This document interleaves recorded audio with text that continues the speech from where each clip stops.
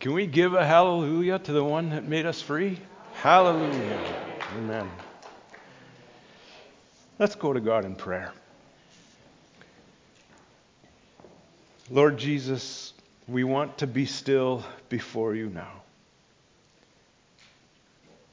We want to stand in awe of you, your word, and your great love for us.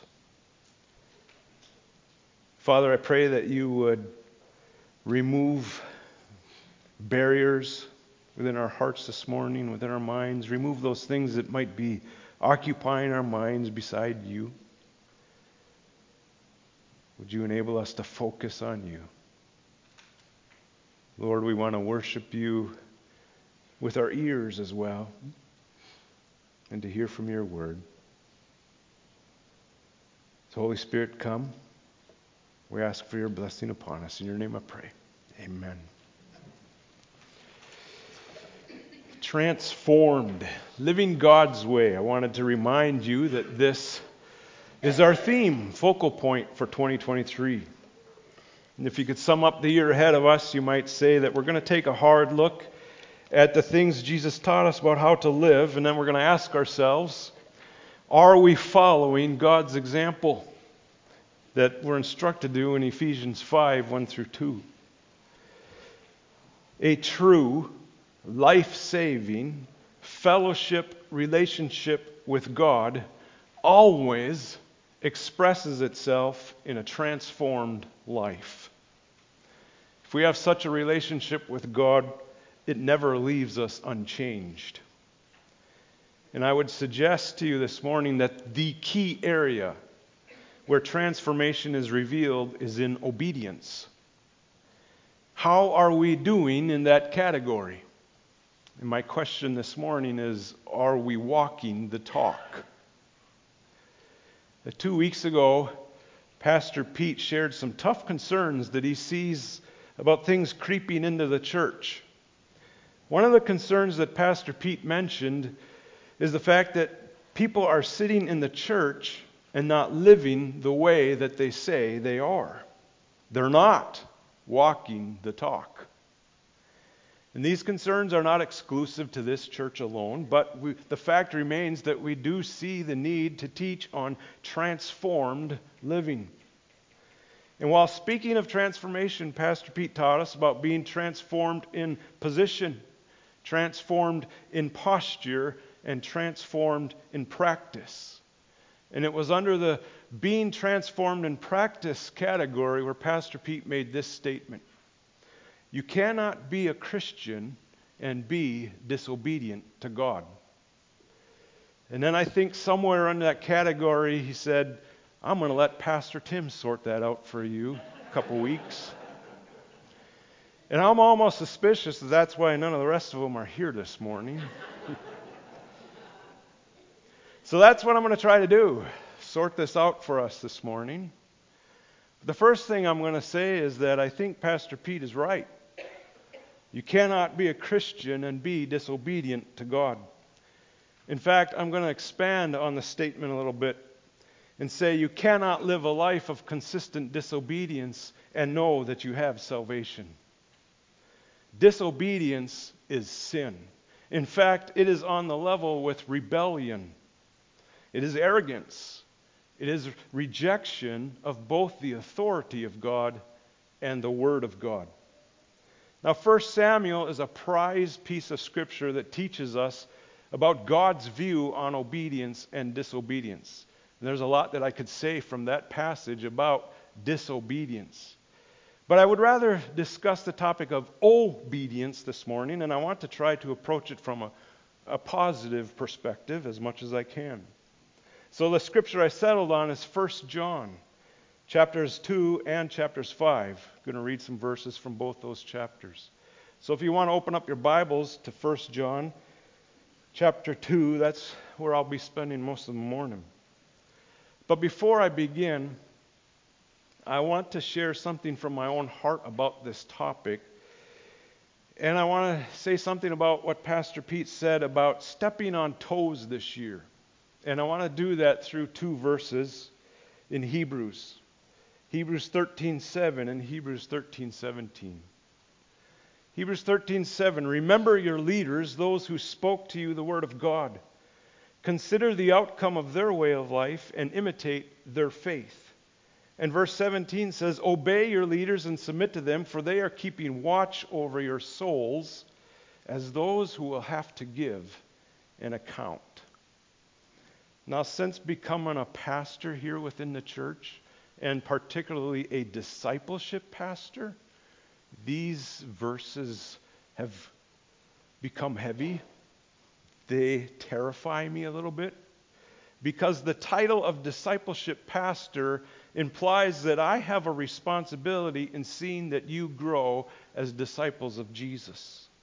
My own life is to be an example that you may imitate. And a day is coming when I'm going to be standing before the Lord, and I will have to give to Him an account of how well I kept watch over your souls. Did I teach you correctly? Did my own life incorporate the principles of being a good disciple? Did I walk the talk? Did I guard you from sin? Did I correct you if I saw you in sin? Did I strengthen the flock here?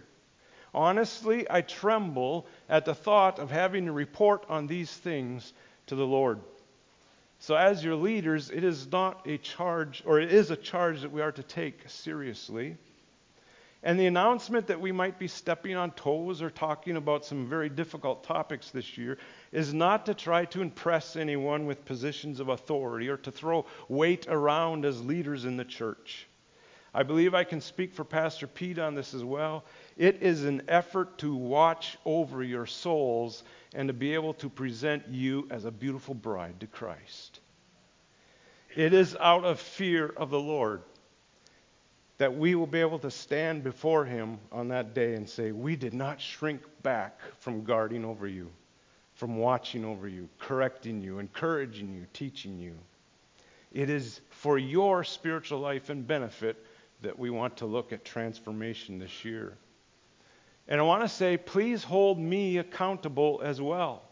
If there is some part of my life that does not provide a good example, if there is some part of my faith that you cannot imitate, then do me the favor of letting me know so that I may grow as a disciple of Jesus as well. That's what this family is about. That's what we are to be doing for each other. Okay? Thank you. Let's read 1 John chapter 2. I'm going to read verses 1 through 6 in that chapter, and then I'm going to read verses 1 through 3 in chapter 5. John 2, starting in verse 1. My dear children, I write this to you so that you will not sin. But if anybody does sin, we have an advocate with the Father, Jesus Christ, the righteous one. He is the atoning sacrifice for our sins, and not only for ours, but also for the sins of the whole world. We know that we have come to know Him if we keep His commands. Whoever says, I know Him, but does not do what He commands is a liar, and the truth is not in that person. But if anyone obeys His word, love for God is truly made complete in them. This is how we know we are in Him. Whoever claims to live in Him must live as Jesus did. And going to chapter 5, first 3 verses. Everyone who believes that Jesus is the Christ is born of God, and everyone who loves the Father loves his child as well. This is how we know that we love the children of God, by loving God and carrying out His commands. In fact, this is love for God, to keep His commands. And His commands are not burdensome. This morning I'm going to look at obedience through the same 3 categories that Pastor Pete used 2 weeks ago to discuss transformation. So why should I obey? Why does obedience matter? Because we have been transformed in position. Our passage this morning calls us children. We are born of God. We are God's children, and we are in His family. And since we are in His family, we submit to the patriarch of the family, and we follow his house rules. Now, this is pretty easy to understand, nothing complex here, because hopefully most of us have grown up in households that I hope had some kind of framework of rules to be obeyed.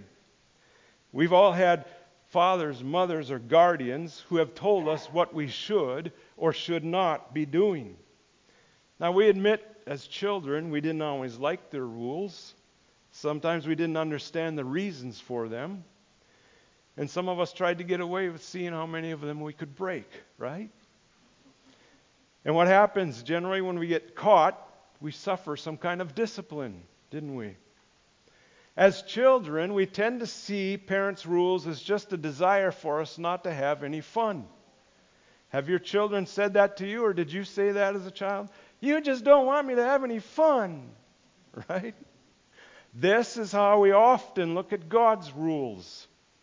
As children, we fail to understand or grasp the purpose of the rules. And the fact that they are to protect us from things that our guardians know are bad for us. Why does God our Father want us to obey His commands? Because He lovingly wants us to live, to prosper, and to enjoy the blessings of His household. His commands are meant to keep us from the sin that is literally out to destroy us. So we obey because we are His children. But I want to develop this a level higher. In Luke 6:46, Jesus makes this statement, "Why do you call me Lord, Lord, and not do what I say?" In the church, we're willing to call Him Lord. We're willing to sing to Him as Lord. We're willing to pray to Him as Lord. But when we go outside the doors of the church, we often forget that we have proclaimed Him as Lord. What does it mean when we say He is Lord? The word Lord designates a person who has absolute, full ownership rights. It is equivalent to master. If we are professing Him as Lord, we are proclaiming that He has full ownership rights over us. We have no choice but to obey, because basically we have no rights of our own. In Matthew 7:21, Jesus makes this connection. "Not everyone who says to me, 'Lord, Lord,' will enter the kingdom of heaven, but only the one who does the will of my Father." Let me connect these two verses for you. Why do you call me Lord, Lord, and not do what I say? Not everyone who calls me Lord, Lord will enter the kingdom of heaven. Folks, this ought to terrify us a little bit. This ought to rattle us. Are we sitting here saying, Lord, Lord, not doing what He says, and still expecting to enter heaven? It's a tough question. We obey because He is Lord. But I want to develop this even a little more. We live in a culture that no longer has any tolerance for authority. No tolerance for being told what to do. You're not going to tell me what to do. Those who make rules we dislike, we replace by voting them out of office. We negotiate, we question, we reason with those in authority over us. Our submission and our obedience is always on the negotiating table. This is how we have come to view authority in this country. And because we view authority this way, this is the way our children have come to view authority. We don't demand obedience from children, we negotiate it from them. And trying to get children to submit and obey takes the skills of an advanced negotiator these days, doesn't it? I've seen it. We approach God's authority with the same tactics as that of a child. Rather than obey like we should, we whine, we plead, we make excuses, we pout, we throw temper tantrums at God. We believe that God should negotiate with us. We have no respect for His authority. But Jesus is also identified as King of Kings and Lord of Lords. Now, we're not used to living in a country where we don't have a king.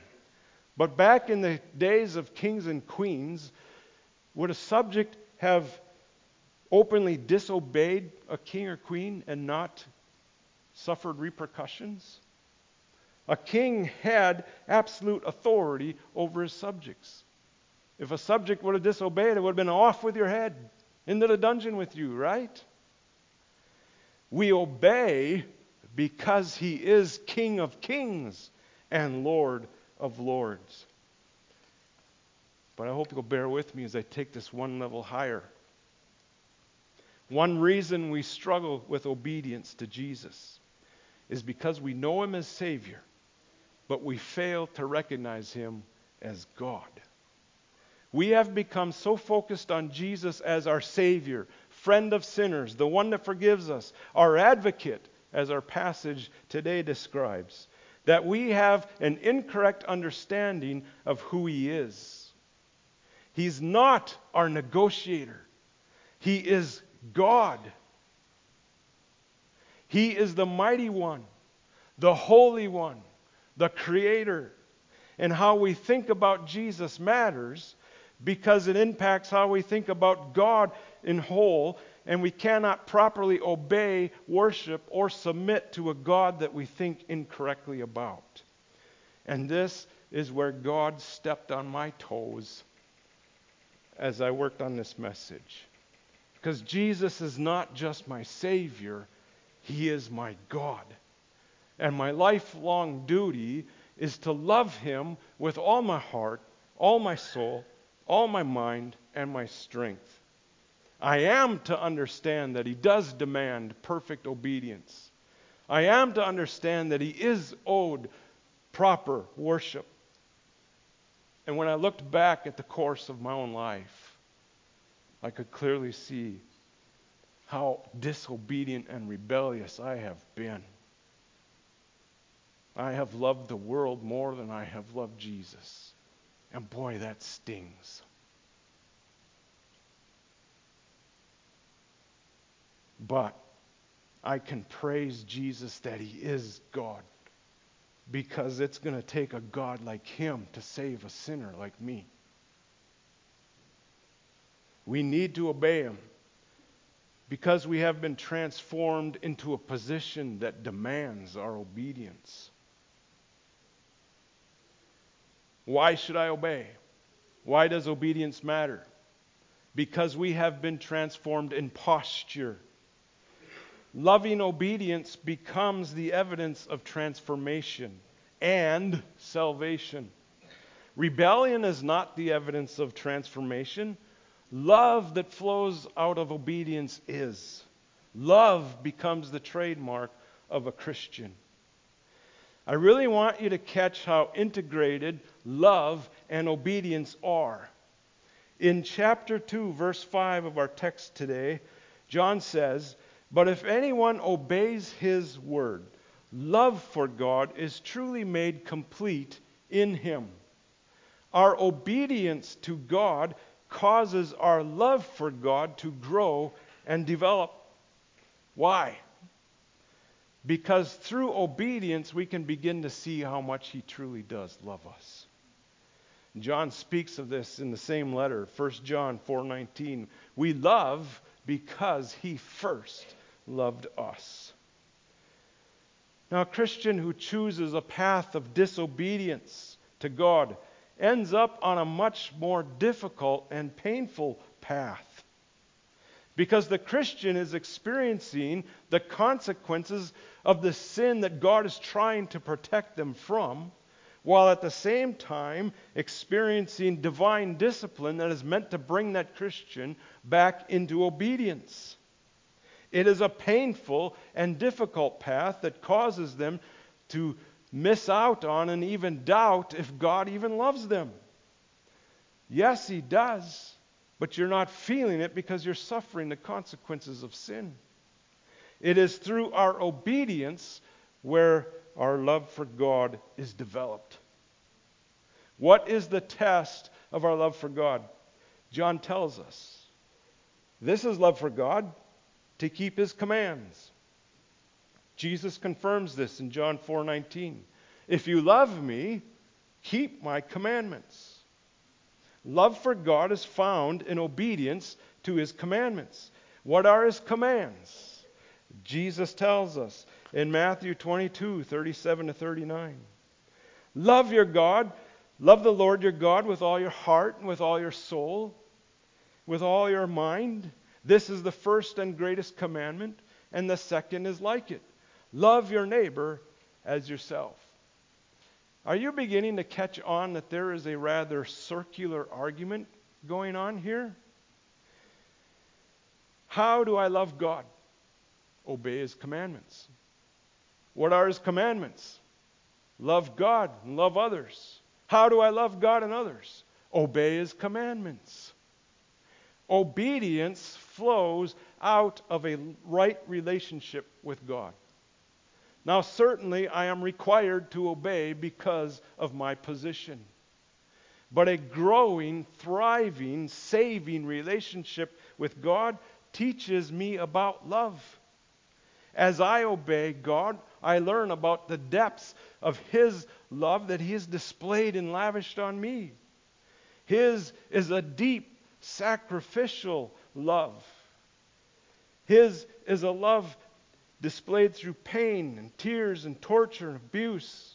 A love that poured out everything of Himself to save me.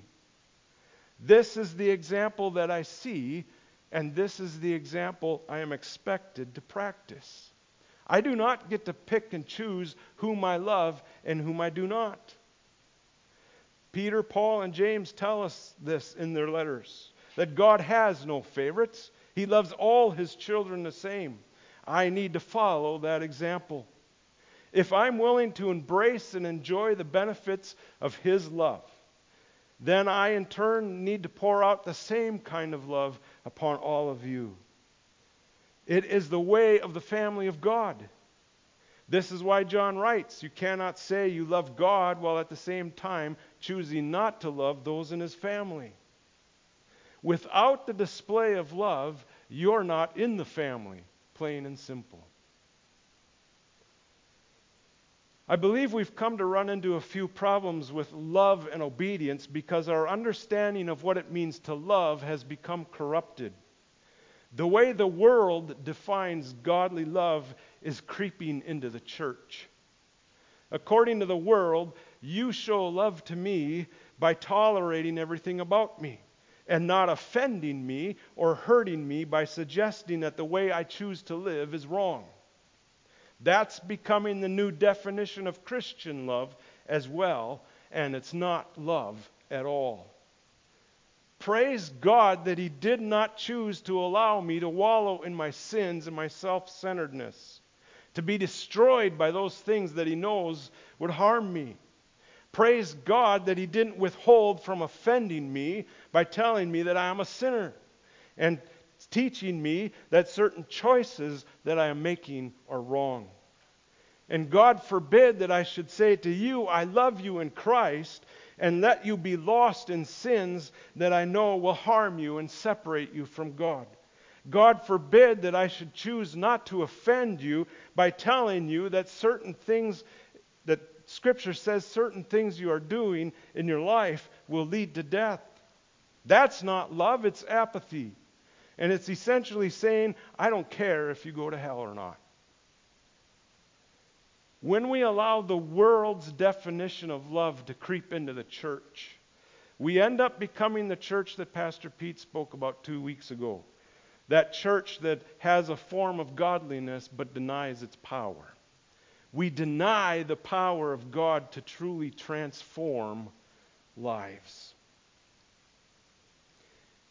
If I choose to obey His command to love Him with all my heart, with all my soul, with all my mind, then there is no need for Him to list out a whole bunch of other commandments that I need to follow. Yes, they are there, but because I am loving Him, I won't do those things that don't display the same kind of love that God displays for me. I hope I'm coming out clearly here.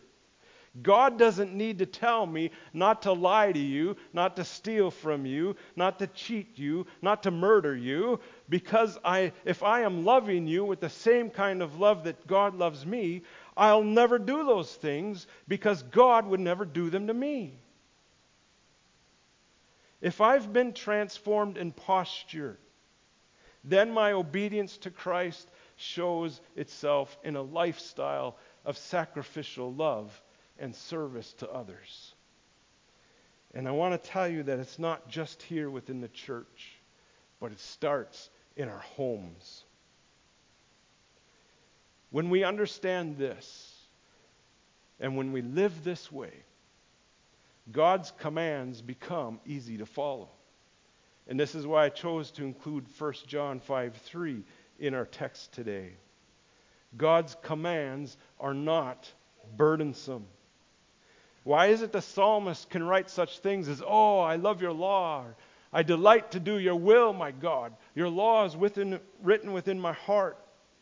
Do we feel that way about God's love? You see, this can be another test as to whether or not you have experienced true transformation or whether or not you've been born of God. Is obeying God a delight or is it a burden? You see, it is entirely possible to claim the name of a Christian and through sheer willpower alone force your life to conform to the patterns of God's Word, to the standards. On the outside, you can make it look like you're a Christian. But on the inside, this whole performance is a great big burden. There's no joy in the living. There's no delight found in obedience. The Christian life becomes one of ritual and task requirements that we are compelled to follow. But when we are truly born of God, we're given a new heart, a new nature. We're a new creation. And we have access to power that we don't have on our own to be able to obey the law with delight. I greatly appreciate how John MacArthur states this. The transformed believer is not enslaved to do the duty he hates. Rather, by virtue of the Spirit's work, his heart is liberated to love the law he is commanded to follow. See, Jesus didn't come to abolish the law. It is still there. We are to follow it. But Jesus came to make it easy for us to follow. Now, I do want to recognize the fact that there are times when it can be extremely difficult to love certain people the way God expects us to love them. Sometimes obeying His command to love others is not within our capacity to do so. There's an amazing story that's been shared here before in this church about Corrie ten Boom and her struggle to allow her heart to love and forgive a concentration camp guard that she came across years later. She had to ask God for the power and the strength to obey. And she tells of amazing things that God did within her heart at that moment. You see, we live this life under the work and the power of the Holy Spirit. It's not our own. We obey Him because we have been transformed in the posture of our heart. Why should I obey? Why does obedience matter? Because we have been transformed in practice. Now, some of the things I've already said help to make this clear, but I want to stress the fact that our actions are evidence of our transformation and salvation. Despite what so many others argue, Scripture does say that works must be evident for salvation. I'm going to let Scripture speak for itself here on this passage today. I'm going to go through many passages of Scripture, so bear with me. I'm going to start with our passage this morning, 1 John 2:6. Whoever claims to live in Him must live as Jesus did. It does not say must believe what Jesus did. It is an action. We must live the way Jesus did. James 2:17, faith by itself, if it is not accompanied by action, is dead. James 2:26, for as the body apart from the spirit is dead, so also faith apart from works is dead. These verses cannot be twisted into any other meaning. 1 John 3:9, those who have been born into God's family do not make a practice of sinning, because God's life is in them. So they can't keep on sinning because they are children of God. You see, the desire to sin shouldn't even be in here. It should be seen as something detestable, something that makes us unclean, unholy, something we are to flee from. 1 Peter 1:15-16. So you must live as God's obedient children. Don't slip back into your old ways of living to satisfy your own desires. You didn't know any better then. But now you must be holy in everything you do, just as God who chose you is holy. When we become children of God, patterns of sin will decrease and patterns of obedience will increase. This is how we can have confidence that we are children of God. This is how we can have confidence that we have salvation. Does our life exhibit patterns of sustained or increasing obedience? You never have to ask yourself if you can lose your salvation. Because if you're being obedient, no, you won't. James 1:22, but don't just listen to God's word, you must do what it says. Otherwise, you're only fooling yourselves. Titus 3:8, I want you to insist on these things, that those who have believed in God may be careful to devote themselves to good works. These things are excellent and profitable for people. One more verse, Titus 1:6. They profess to know God, but they deny him by their works. They are detestable, disobedient, unfit for any good work. It is by our works that we proclaim or we deny God. It is by our works that we display evidence of transformation and salvation. It is not by our talk. It is by our walk. Now, I know there's probably a couple of you who are squirming a little bit because you have Ephesians 2:8-9 mulling around on the tip of your tongue. For by grace you have been saved through faith. This is not your own doing. It is the gift of God, not a result of our works, so that no one may boast. And I know you can create your own list of scripture references, particularly out of Romans, Ephesians, Galatians, that say we're justified by faith, not by works. And I want to speak into this issue. We have become so paranoid over Ephesians 2:8-9 that anything we do might be taken as an attempt to boast or as a work through which we can say we've earned our salvation, that many have stopped doing anything, including not stopping to sin, because we certainly don't want to trample on God's gift of grace. But this is exactly what we are doing when we interpret this verse to mean that we're not to do anything. We can agree that when we do works for the purpose of trying to gain God's favor, His love, His salvation, we are doing something futile, because the Bible does make it clear that does not gain us salvation. Such actions are not evidence of a transformed mind. However, works done in obedience to God is evidence of a transformed mind that is responding to God's love and favor. And I love how another pastor put it. We don't do works, we do obedience. It's a different mindset. I like that. We are transformed in practice, no longer doing works, but doing obedience. Because we have experienced God's grace, we will happily perform good works. And this is evidence of our transformation and salvation. We obey because we have been transformed in practice. doing the good works that our Father taught us to do. Are we walking the talk? We certainly do not want you to sit through this year of listening about transformation and not doing anything to pursue it. This is urgent. This is important. So I want to give you a challenge this week, and this challenge is for those who aren't doing anything outside of coming to church on a Sunday morning.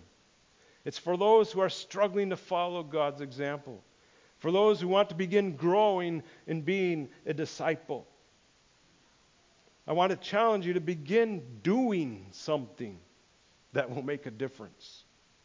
1 John is composed of 5 chapters. Take the time this week to gather together as family or as couples, or even if you're single, just read it yourself or gather with friends and read one chapter of 1 John each day. Find an easy version to read so that if children are present, they can understand it too. Do not read the King James Version. Don't read the NIV even. Find something like the NLT, the Contemporary English Version, or even the International Children's Bible. They can all be found easily online. Read the chapter and discuss it as a family. Write down questions. Jot down your thoughts.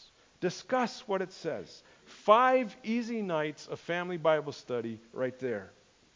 And if you can't set aside the time to do this because of TV programs, phones, computer games, other activities that you have in your life, then you really need to ask yourself, how am I ever going to find the time to begin following God's example?